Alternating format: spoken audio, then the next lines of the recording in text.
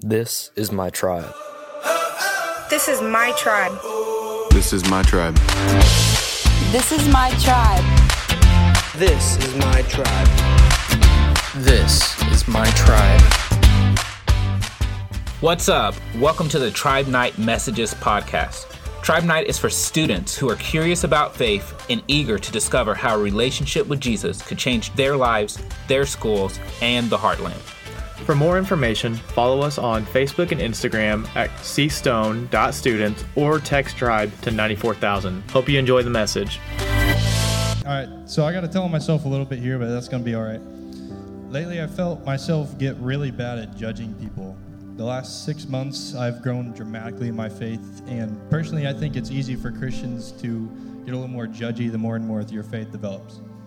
So recently, I've judged people on appearance, the way they act, their motives. I've judged their sin and pointed out to myself, and I would essentially say to myself, they need to do better. And I've caught myself doing this a lot recently, but I've had trouble catching myself before I actually judge them. I judge them, but I don't stop. So I come across this post on Instagram, and there's a guy I follow who does huge random acts of kindness.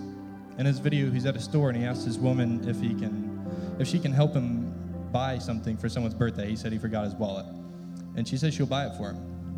And then he tells her that because she was going to bless him, that he's going to bless her, and hands her $1,000 in cash. And she begins to cry, and she says, "You don't know the day I was having." She explains for months that she'd been trying to give her life to God, but felt like she couldn't because of her homosexuality. But she had just given her life fully to God right before she met this man at this store.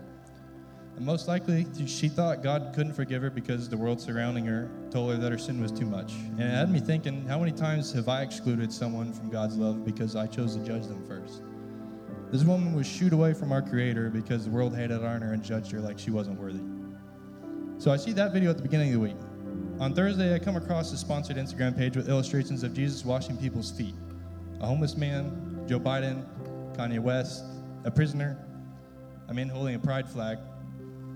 And I started to tear up because I realized what I've been doing was so wrong. I would say I want to love like Jesus, but I've been unwilling to wash everyone's feet. Matthew 7:5 says, "Why do you see the speck in your brother's eye, but do not notice a log in your own eye?" So this week I want to challenge you all to do something that might not be easy. Jesus called us to love everyone around us, even the people that we find hard to love. Whether it's because they did something to hurt us, maybe they're different than us, they don't believe the same things, or we just don't get along with them, whatever it may be, we are called to love those people. So this week, I challenge you to love someone instead of judging them. I challenge you to pick one person this week who would usually just write off or ignore or not treat the same, whatever reason it might be, and do something to let them know that they are loved by God. It might not be easy, and it will probably be uncomfortable at first, but this is what Jesus has called us to do. This week, don't judge first, love first, because we have been loved first by God. We'll go back into worship.